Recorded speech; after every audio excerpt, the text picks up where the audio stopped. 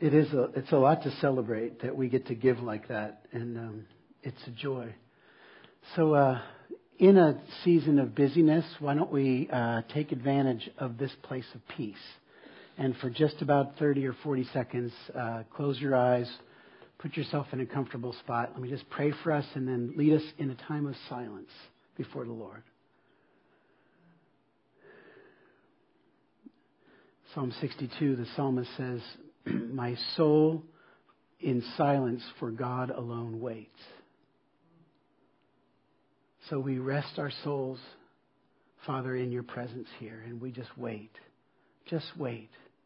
for you.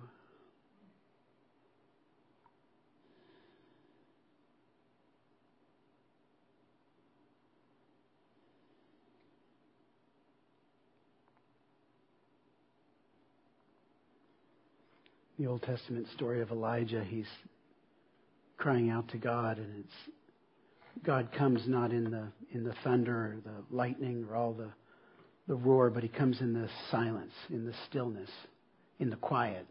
So for some of you, even right there in that moment of silence, the Lord came to you and he said something. Hold on to that. What God speaks in silence is powerful. And for some of you, as you were sitting in silence, my guess is something else rose up. And it was your own sense of whatever it might be. It might be celebration. It might be angst. It might be anxiety. It might be concern. Pay attention to that. Because that also is God shining light on your soul to show you, here's what you get to give to me so that I can be all that I want to be for you. Amen and amen. Okay, great. If you know me very well, you know I'm not a big tweeter. In fact, I have never tweeted. I don't have a Twitter account. But I know that Twitter wars happen out there, right? I've heard about it. So I do text, though. And because have always taught my kids, no extra things when you're driving, I myself am very meticulous about not texting while I drive. But I have this handy iPhone that you can press a button and then talk into it. And then, send the text, right? It's real handy. Well, I did that this week, and this is what I sent out. I'm doing a message on peace this morning, and I'm going to have some people at the end of the service stand here and anoint people with peace from Numbers chapter 6. So we're all going to get peace. And so I was asking one of our elders, John Atkins, if he would do that. But I just spoke it into my phone, and I didn't get to correct, and this is how it went down.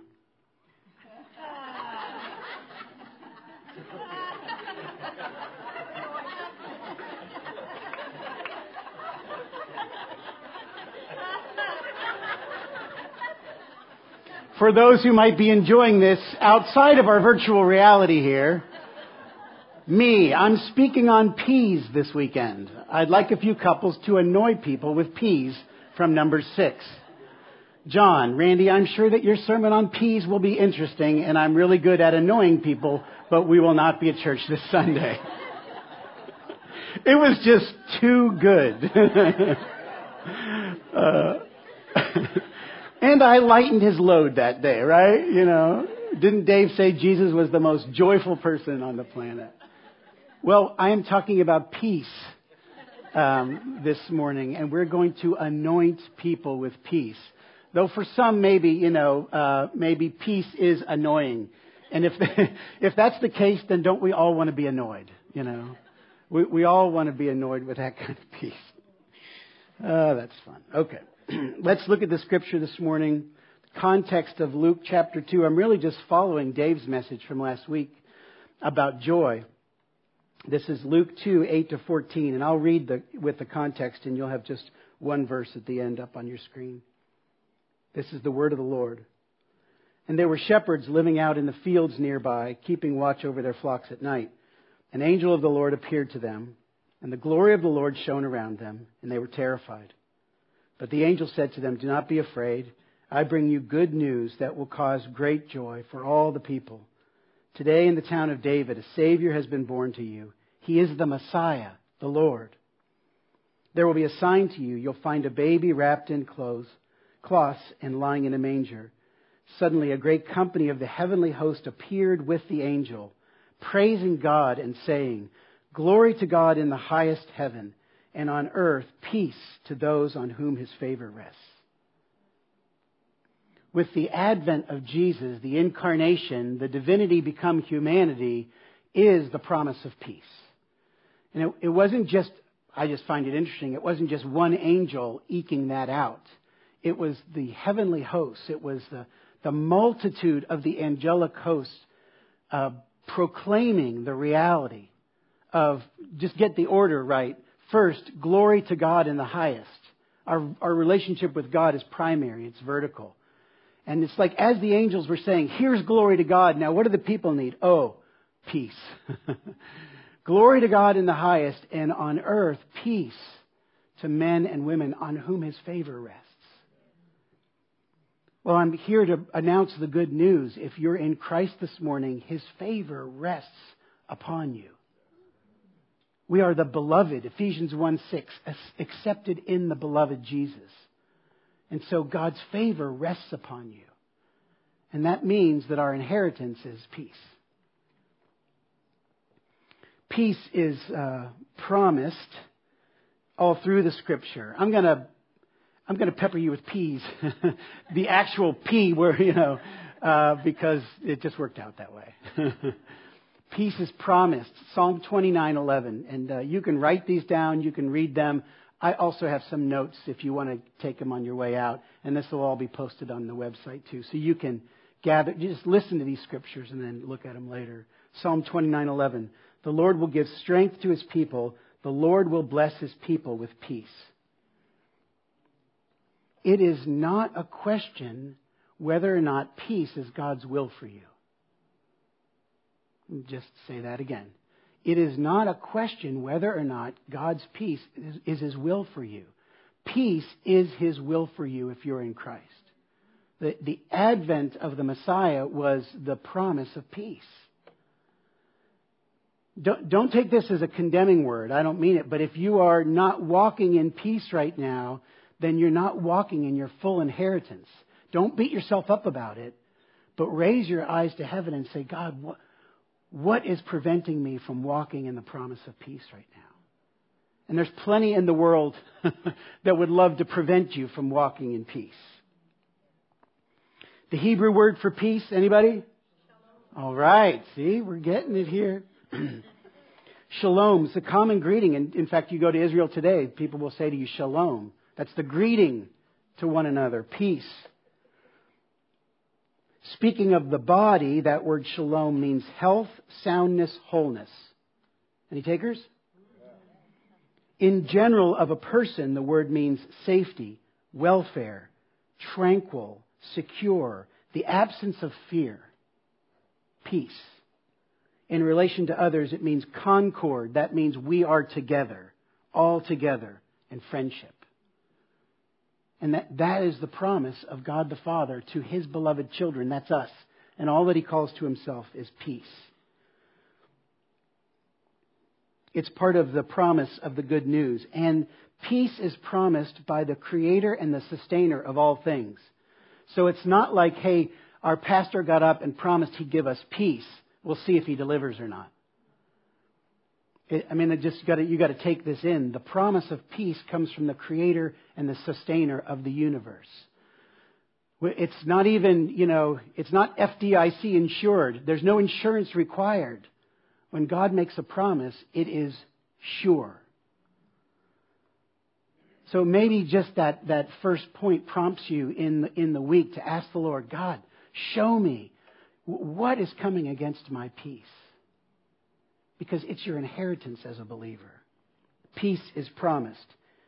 Peace is also possible. If God has promised peace to his people, then peace is possible. And I want to say, yes, even to you. So, because some of you right now, I know it, because I've been there and sometimes am there. You hear a message like this, you say, peace is possible for you. And you go, right, but you don't get it. And you are right, I don't get it, but God gets it. Because there has never been a more distressing event in the history of the world than Jesus leaving heaven, coming to earth, dealing with humanity, carrying the burden of sin, walking to the cross, laying his life down. And yet he walked in perfect peace. So if the creator and sustainer of the universe says, hey, peace is promised and it's possible, then that means it's for you. Period. Done. Isaiah 26:3. This is great because this is Isaiah, the prophet, who hears from God telling God about himself. Which is good. I mean, that's worship, right? And in the midst of worship, we get revelation. So Isaiah says this, you, God, you will keep in perfect peace those whose minds are steadfast because they trust in you. I would just like to point out that the Scripture does not say you will keep in perfect peace all those who have a perfect plan. Or all you who have gotten all your Christmas shopping done. Or all you who have thought about every awful, terrible thing that might happen and made a plan, That's not the point. Planning is good. It's of God. The mind of man plans his ways. The Lord directs his steps. There's so much grace on that. But peace isn't promised to the perfect plan. That was good. Peace is promised to the one whose mind is steadfast, which just means in the same place, not moving anywhere. Because what? He or she, they trust in you. Praise God for iPhones, except for when they screw me up with P's and annoying. But your iPhone won't bring you peace. In fact, my guess is more often than not, the iPhone brings the other thing. Because we somehow trust it. But the promise of God is you will keep in perfect peace those whose minds are steadfast because they trust in you. There is a human pathway to peace. And that way is trust. This is what it looks like. Philippians 4, 6, and 7. I'm reading from the New Living Translation because I've memorized this verse in other translations. And sometimes when you memorize, you just go into rote mode and you forget the power. And so I'm going to read it in a version maybe you haven't heard this before. This is Paul writing from prison. He says, don't worry about anything. Instead, pray about everything. Tell God what you need and thank Him for all He has done. Then you will experience God's peace, which exceeds anything we can understand. His peace will guard your hearts and minds as you live in Christ Jesus. If I've ever prayed for you personally, it's very possible I prayed for the peace of God that passes all understanding to guard your hearts and your minds in Christ Jesus. Because I can hardly think of a better prayer. And I was preparing this week, and I just was thinking about, the peace of God that passes understanding, guarding my heart and my mind in Christ Jesus. And I don't know why it popped into my mind, but I was thinking about how, you've seen maybe those videos where packages are delivered to someone's home, and people come up and steal the packages off people's, And, sometimes they look real calm like this. They're walking up and they steal the package, Well, I was thinking about those packages as peace. And some of us need a better security guard over the peace that guards our minds and our hearts in Christ Jesus. Do you want to be the one that guards your own heart and mind? Do you want your own peace to be the guard of your heart and mind? Because sometimes we can get ourselves in that, I can do this, I can do this, I can do this. Well, we can't. That's why Jesus came. And we can. Because Jesus came. But I think there's no better way to express trust to Jesus than to say, Jesus, would you please take control of the security system around my heart and my mind? Because just on my own, man, I'm going 1,000 directions. And the enemy will be so happy to saunter into your mind or your heart and steal your peace. And kindly and not so respectfully, we tell the enemy to go back to hell where he came from.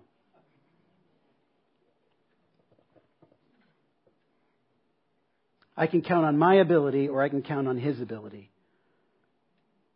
My choice is to submit to His way of trust, and the result of that is peace. As peace is promised, peace is possible, and peace is, anyone know where we're going next? Take a guess. Probable? No, it's good though. Huh? Powerful. Give Vonda the gold star. Romans 16:20, one of the oddest and one of my most favorite verses in the New Testament. The God of peace will soon crush Satan under your feet. That's how Paul wrote it.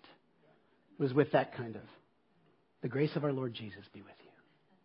I just think that is typical Paul. You know, he's all in. And he's got this big, the God of all peace, shalom, wholeness, security, tenderness, friendship, will crush Satan under your feet. The grace of our Lord Jesus be with you. Because for Paul, tension in the world did not mean that peace had to go away. I mean, Paul's the one who said, I can be content in any circumstance. Why? Because I trust in Him. So let's just go through this. What does the God of peace do? It crushes Satan. Let's try that again. What does the God of peace do? He crushes Satan. Where does He crush Satan? Yeah, okay, let's make it personal. Where does the God of peace crush Satan? Under my feet. Right, under your feet. Under your feet. So, I'm talking all about it. God is the peacemaker. He gives peace. He grants peace. It's possible. It's promised. It's all of that, right? It's powerful, but only to the extent that we allow it to be powerful through us. I mean, sometimes we have to just say, God of peace, you're here. Now, the image is, right there, that New Testament image is what warriors would do to their enemy, both literally and symbolically. I put my foot right on your head. Genesis 3:15, it's promised, right? God says to the serpent, He, meaning Jesus the Messiah, will crush your head. I mean, I like that image, right? We are not Jesus, but we are in Him. And He is in us, and we are complete, not incomplete, we are complete in Christ. When we step forward in trust, the enemy is crushed under our feet. And that's perfect peace. When you can walk around and say, nothing out there has the authority to take away my peace. Because the God of peace will crush the enemy under my foot. I think that's cooperation with heaven. And what would the world look like? Like, what would happen in our families, our church, our neighborhoods, our schools, if the people of God started walking in the peaceful authority of Jesus and just step by step stepped on the enemy's head? That is why Jesus came. 1 John 3 something, 8? 8, thank you. Love to have teachers in the crowd helping me along. Why did the Son of God come? To destroy the work of the enemy. Anxiety, fear, those are the work of the enemy. Jesus didn't deal with them because Jesus dealt with them. They didn't work on Him because He overcame them.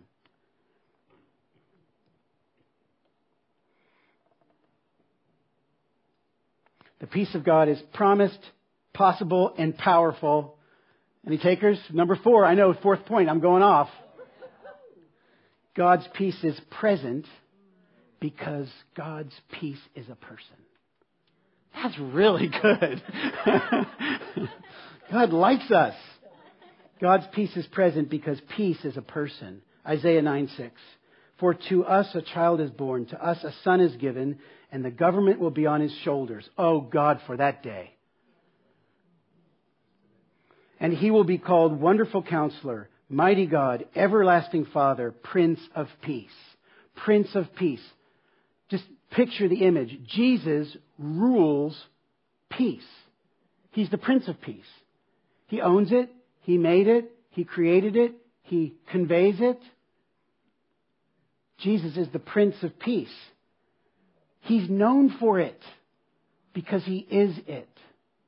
Ephesians 2:13 and 14. But now in Christ Jesus, you who were far off, and just take this image, you who were far off in anxiety, in despair, in procrastination, in striving hard work, trying to make it all, in whatever it is, you who were far off, Paul says, have been brought near by the blood of Christ. for He Himself is our peace. I mean, peace is present in us because peace is a person. His name is Jesus. Jesus doesn't just give peace. He is peace. There is a big difference. Somebody gives you a present. Last year, I really wanted a little, like a special pen I could write on my iPad with, right? Why do I want technology so I can pretend like I'm using a pencil? I'm not really sure. But I wanted one of those, right? Jane gave it to me and I lost it. Okay, the gift was great. The receiver was, I lost it. It doesn't work like that. If Jesus was just giving peace, we could lose it. But He doesn't just give peace. He is peace. And when Jesus comes in and sets up, His throne in our hearts, it's pervading. Peace is pervasive. I'm writing a book up here.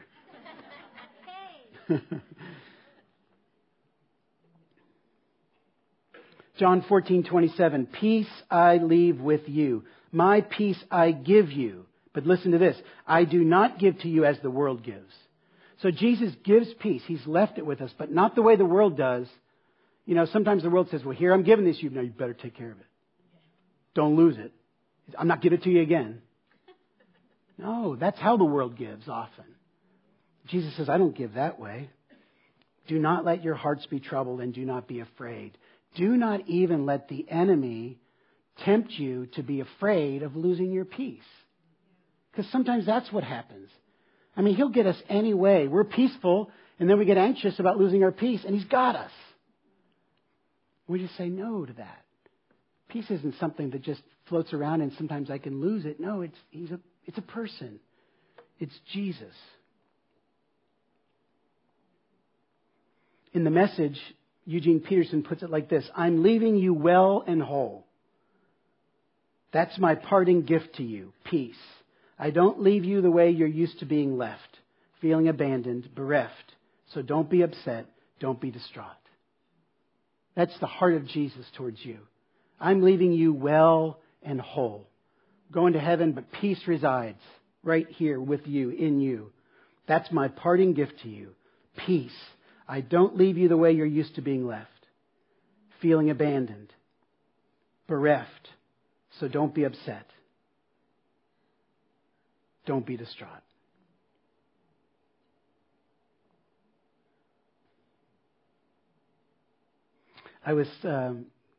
Dale, can I give your word to me?